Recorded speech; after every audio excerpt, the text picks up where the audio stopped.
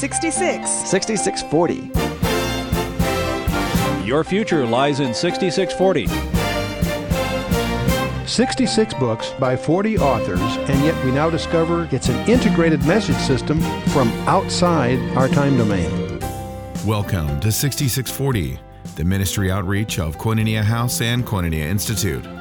Today's Bible teacher is Chuck Missler, connecting the Bible to your life and the world around you. In today's study, Chuck continues his teaching on the book of Jeremiah, chapters 26 through 29.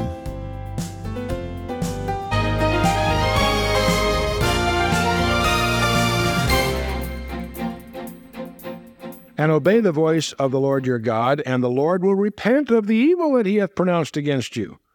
As for me, behold, I am in your hand. Do with me as seemeth good and right with you.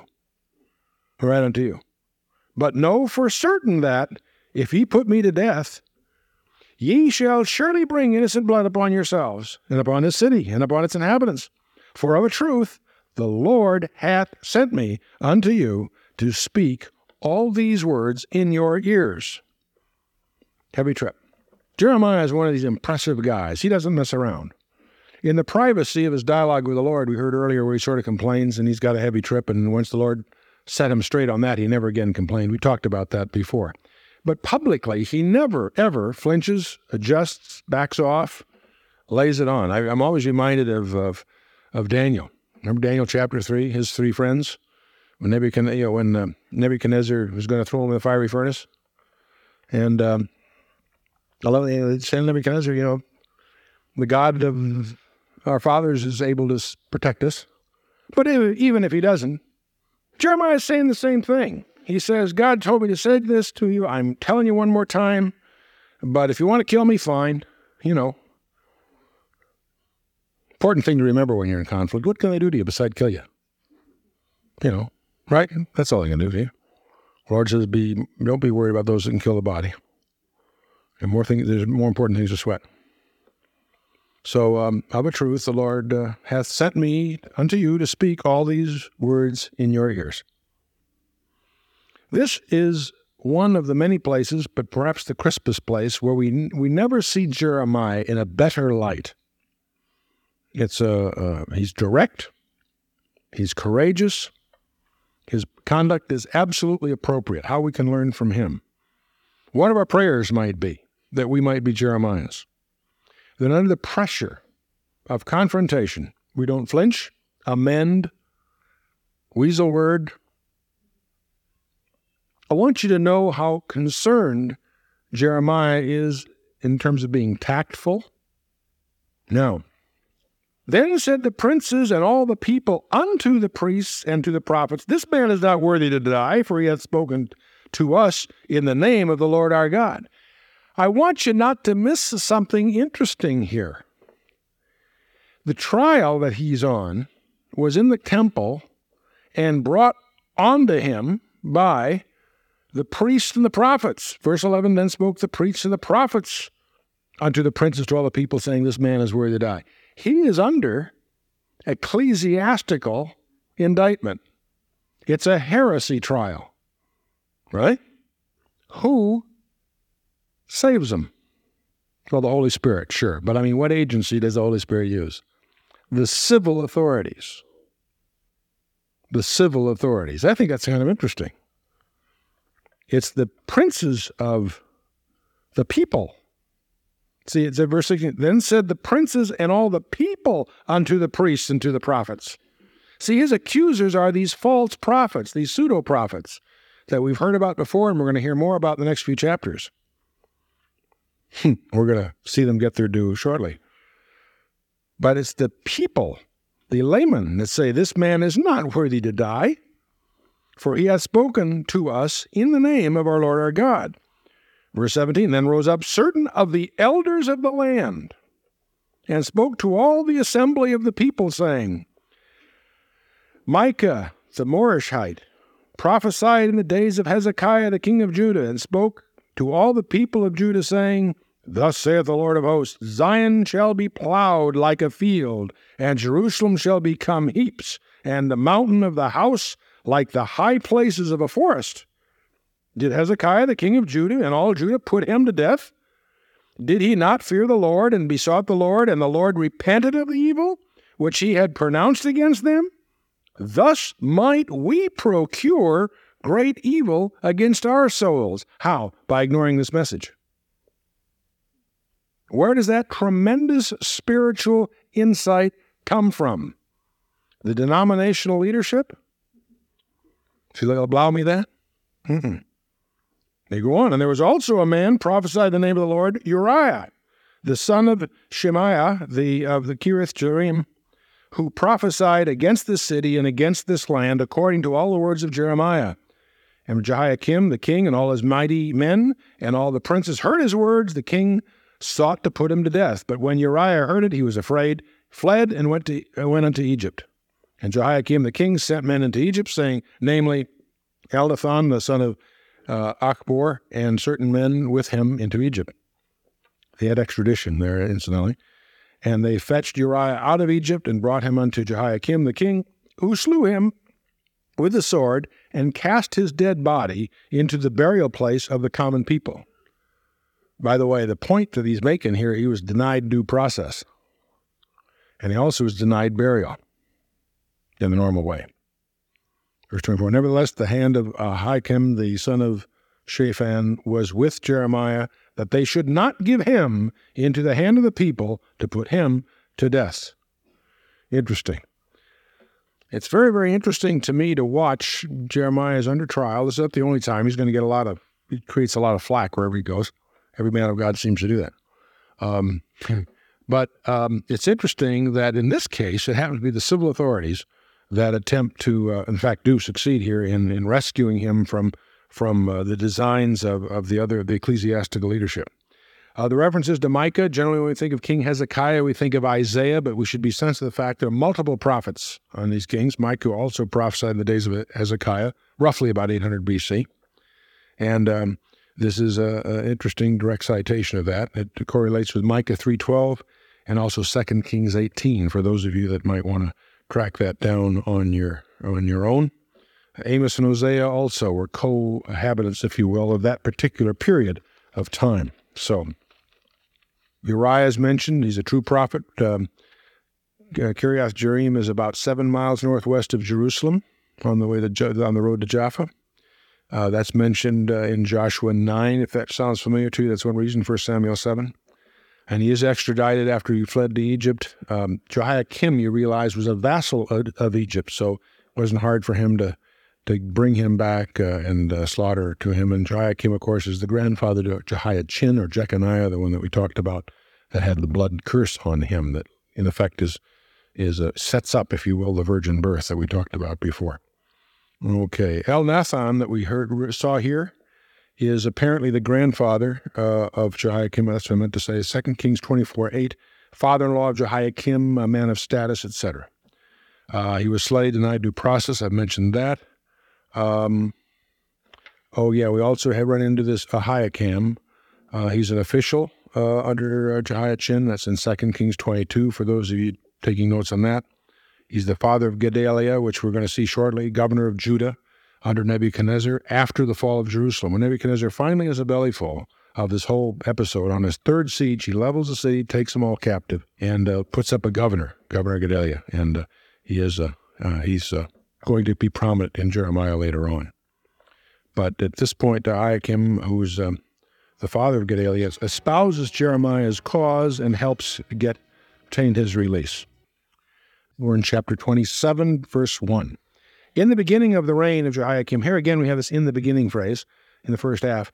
Now, here's one of those places, by the way, that your Bible may say Jehoiakim, but there's a lot of good technical substantiation that this is actually a copying error. This is Zedekiah, and your marginal notes may make reference to that.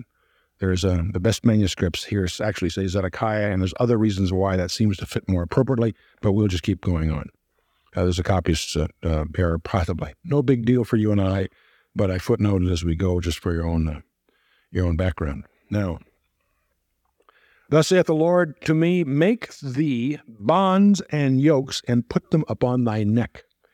Now, this is one of those cases that's going to sound reminiscent of Ezekiel. Here's where Jeremiah is going to take on not only a message, but sort of an object lesson. He's going to resort to theatrics. He's going to take a yoke, like a classical symbol of servitude, and biblically too. As a symbol of servitude, it shows up in 1 Kings 22, Ezekiel 7, and other places. I don't think we have to badger that one. Obviously, you won't run around with a yoke around your neck. You're making a point. But that's exactly what Jeremiah does. And I'm always intrigued. Some of these commentators says, well, it was just symbolic.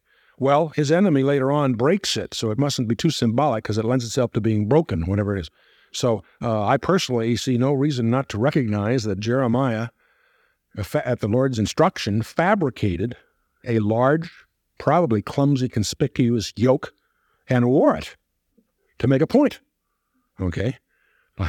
He had a way of, this is his approach to rhetoric. Let's see what he does with this thing. Thus saith the Lord unto me, make thee bonds and yokes, and put them upon thy neck, and send them to the king of Edom, and to the king of Moab, and to the king of the Ammonites, and to the king of Tyre, and to the king of Sidon, by the hand of messengers who come to Jerusalem unto Zedekiah the king of Judah.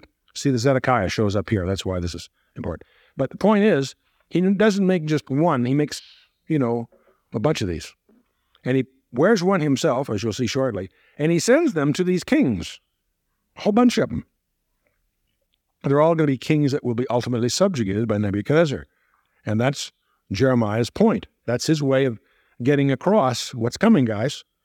So he sends these yokes to the king of Edom, Moab, Ammonites, and then, of course, Tyre and Sidon, which up to the north, and command them to say unto their masters, thus saith the Lord of hosts, the God of Israel, thus shall ye say to your masters. He's giving these instructions to the messengers that are going to present their bosses with these yokes, right? I have made the earth, the man and the beast that are upon the ground, by my great power and my outstretched arm, and have given it unto whom it seemed right unto me. God gives it to whom he will. He's the creator, presenting this issue on his authority as the creator. He goes on, and verse 6, and now have I given all these lands into the hand of Nebuchadnezzar, the king of Babylon, my servant, and the beasts of the field have I given also to serve him. Strange suggestion. There's a lot here that we should just pause about. First of all, we should not miss the very peculiar label where the God of Israel, bear in mind now, we've been through a lot of books from the Torah, book of Genesis, 5 books of Moses on, where God identifies himself as the God of Israel, and he's going to deal with mankind through Israel. It must have been on strange ears that it fell that God, through Jeremiah, spoke of Nebuchadnezzar, this pagan, idol-worshiping king, as the servant of Jehovah. Strange phrase. It's used 3 times of Nebuchadnezzar in the book of Jeremiah. It should not surprise us as students of the Bible because Isaiah uses even a stronger term of Cyrus the Persian. And Cyrus is in charge of the Medo-Persian Empire. He's confronted when he conquers Jerusalem at the gates with the dusty old scroll of the book of Isaiah, and where they read from chapter 44 and 45, where God addresses a letter to him by name, calling him Cyrus, mine anointed. I have surnamed thee, even though you've not known. This is a scroll written 150 years before Cyrus was born. And God says, because I'm naming you by name, you will know that I am the God of Israel. Cyrus is impressed. He's impressed enough to turn him loose and let him go home. That's where it starts the return from the captivity. But here we have Nebuchadnezzar, the king of Babylon, spoken of as my servant. It's interesting. I think that Daniel was a very, very effective student of prophecy, of the Bible. We know that. Specifically, we know that he read the book of Jeremiah because he makes that reference in chapter 9. It's no surprise, then, that Daniel had no trouble with Nebuchadnezzar. He didn't compromise his posture with him as a follower of the God of Israel. When he was a teenager, departed as a teenager in the first deportation to Babylon, Nebuchadnezzar, took the most promising top students and brought them to the court of Babylon and to train them in the court. And Daniel was among those. And he talked his boss, his supervisor, into allowing them to preserve their Jewish traditions. And that led, of course, to this dream thing in chapter 2 where Daniel impresses the king with his gifts, spiritual gifts, in effect. And he always treats Nebuchadnezzar with great respect. And even when he's an old man called out of retirement by Nebuchadnezzar's grandson to interpret the handwriting on the wall, even there, Daniel doesn't only interpret the handwriting on the wall, he puts this turkey down, saying, now your grandfather there was a king, not you, punk, And that's almost the way he deals with it. And it's interesting. Now, what's so interesting to me about Nebuchadnezzar is we're going to find in another chapter here or so that there's the first letter written in the scripture. Well, actually, that's the way the comment is. I think there's a very interesting letter in Daniel chapter 4, written by Nebuchadnezzar. Chapter 4 of the book of Daniel is written by Nebuchadnezzar, the king of the world at that time. And he describes how he was king of the world and on an ego trip, and how God warned him that on that ego trip he's going to bring him down for 7 years. And then Nebuchadnezzar doesn't listen, and he boasts, and sure enough, kavoom, the Lord renders him with a mental illness for 7 years. At the end of the 7 years, he's recovered, and he returns, and he realizes that the God of Israel is the God of the universe, and so says in a letter, and puts it throughout the known world, posts it on every major post office bulletin board. And so I think, of course, as I think I've shared with you, Daniel is by tradition, not in the script, by tradition, the guy that took care of him during those 7 years of incapacity. But so Nebuchadnezzar, my servant, strange thing. So, and it's also, the beasts of the field have I also given to serve him. And I think it's interesting that particular form of mental derangement that God gave Nebuchadnezzar when it was time to humble him was the delusion that he was lycanthropy, that he was to be with the beasts. He ate the grass. He was really spaced out. Now, and it says, verse 7, and all nations shall serve him. What nations do you suppose he had in mind? I suppose he meant Edom, Moab, the Ammonites, Tyre, Sidon, these very guys that are getting the yokes by messenger. Right? All the known world in that time, of course, becomes subjugated to Nebuchadnezzar. And we're going to find out shortly, in the next chapter, I think it is, that not only was the Babylonian captivity prophesied to be 70 years, we talked about that, their freedom will be linked to the end of the end of the Babylonian rule. Not only is the 70 years the captivity, but at the end of the 7 years, they're not allowed to go free, but Babylon will be conquered. We know it's by the Persians. And we also know that the Persians were ultimately conquered by the Greeks, exactly like Daniel said. And I don't know if you realize you celebrate that every time you hear a marathon, right? Wasn't the runner from Marathon that ran 26 miles to let the Greeks know that they defeated the Persians and all of that? So that's all part of our vocabulary today, interestingly enough. Okay, now have I gotten all these lands into the hand of Nebuchadnezzar, the king of Babylon, verse 6, my servant, the beasts of the field, have I given him also to serve him, and all nations shall serve him, and his son, and his son's son, until the very time of his land come. And then many nations and great kings shall enslave him. In fact, here it is. This is the verse.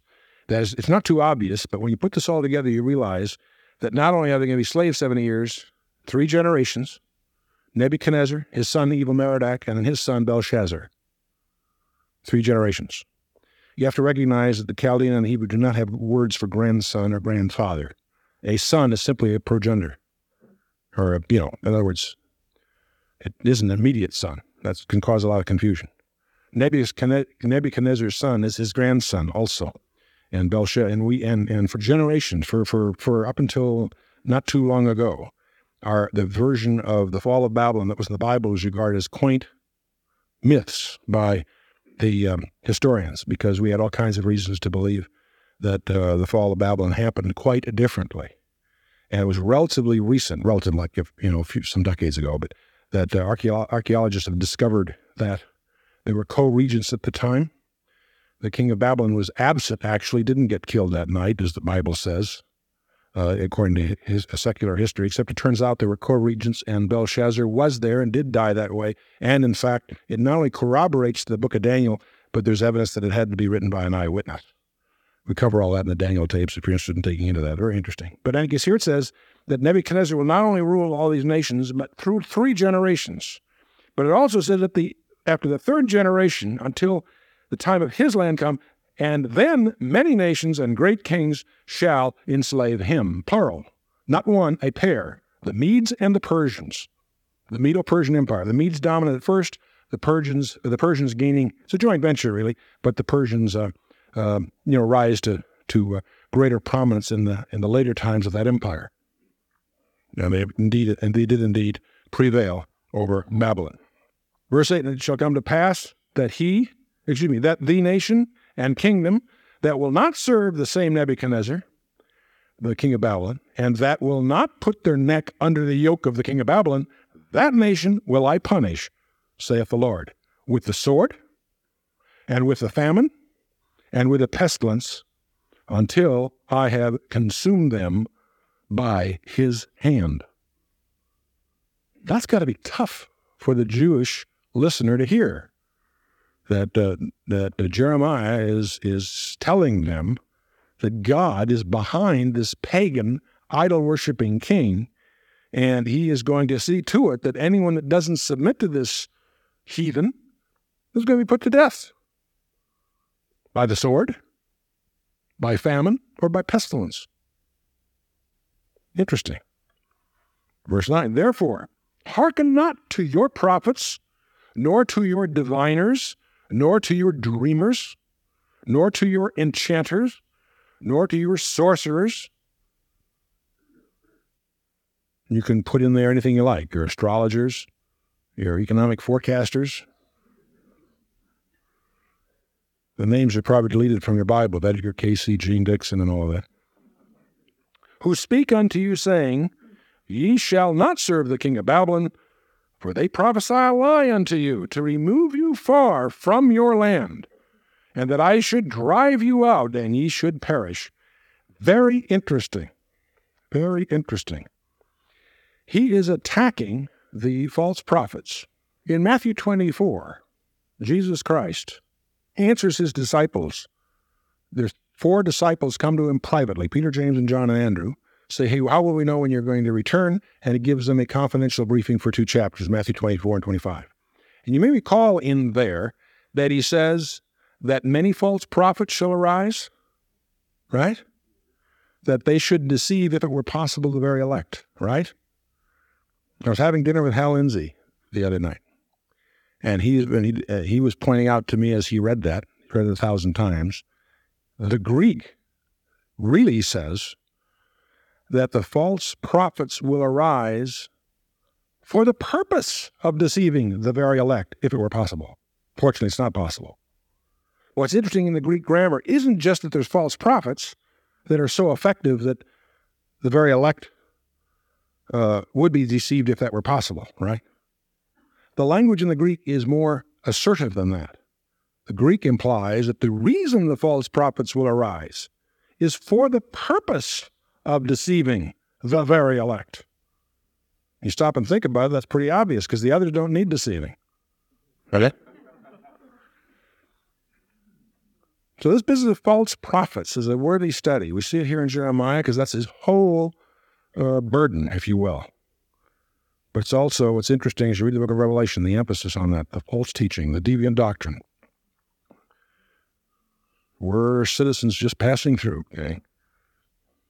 But here anyway, Jeremiah says, for they prophesy a lie to you to remove you from your land, that I should drive you out, and ye should perish. Verse 11, but the nations that bring their neck under the yoke of the king of Babylon and serve him, those will I let remain still in their own land, saith the Lord, and they shall till it and dwell there. He's speaking now to these heathen nations. Bear in mind, he's talking to the Edomites, the Moabites, the Ammonites, and so forth. Right here, he's not talking to Judah. Okay? They remain in their land, saith the Lord, and they shall till it and dwell there. Verse 12, I spoke also to Zedekiah, the king of Judah, according to all these words, saying, bring your necks under the yoke of the king of Babylon, and serve him and his people, and live. Why will ye die, thou and thy people, by the sword, and by the famine, and by the pestilence, as the Lord hath spoken against the nation that will not serve the king of Babylon? Therefore, Hearken not unto the words of the prophets that speak unto you, saying, Ye shall not serve the king of Babylon, for they prophesy a lie. See, the false prophets are running around saying, hey, people, don't sweat it. God's going to protect you. It looks pretty grim, but God's not going to let anything happen to us. After all, we're his people, right? Jeremiah is the lone voice saying, you got it backwards, guys. Time's up. Verse 15. For I have not sent them, that is these prophets. Let me get the thought back. Verse 14 he says, Therefore hearken not unto the words of the prophets, read that, pseudo-prophets, that speak unto you, saying, You shall not serve the king of Babylon, for they prophesy a lie unto you. For I have not sent them, saith the Lord, yet they prophesy a lie in my name, that I might drive you out, that ye might perish, ye and the prophets that prophesy unto you. Something you need to realize is that not only are false prophets misguided, they are the pawns of Satan. Remember Balaam the prophet? That was there's three things. There's the doctrine, the error, and the doctrine of Balaam. And all three are mentioned in the New Testament. We study that when we get into, it's all, of course, in Numbers, but we study it again, the 7 letters, 7 churches. You need to recognize that Balaam was an instrument of evil, in effect, because he was the mechanism by which Israel's enemies found out how to thwart them, have them fall from favor. You've been listening to 6640, the ministry outreach of Koinonia House and Koinonia Institute. Today's Bible teacher was Chuck Missler, teaching through the book of Jeremiah. Download the new K-House TV app to access an ever-growing collection of free resources. Visit the Apple or Android App Store and search K-House TV on your Roku or Fire TV streaming device. Thank you for listening to 6640 and for your continued prayerful support of this ministry. Until next time, as we continue this series, may God bless you with the knowledge of His Son, Jesus Christ, as you study His Word.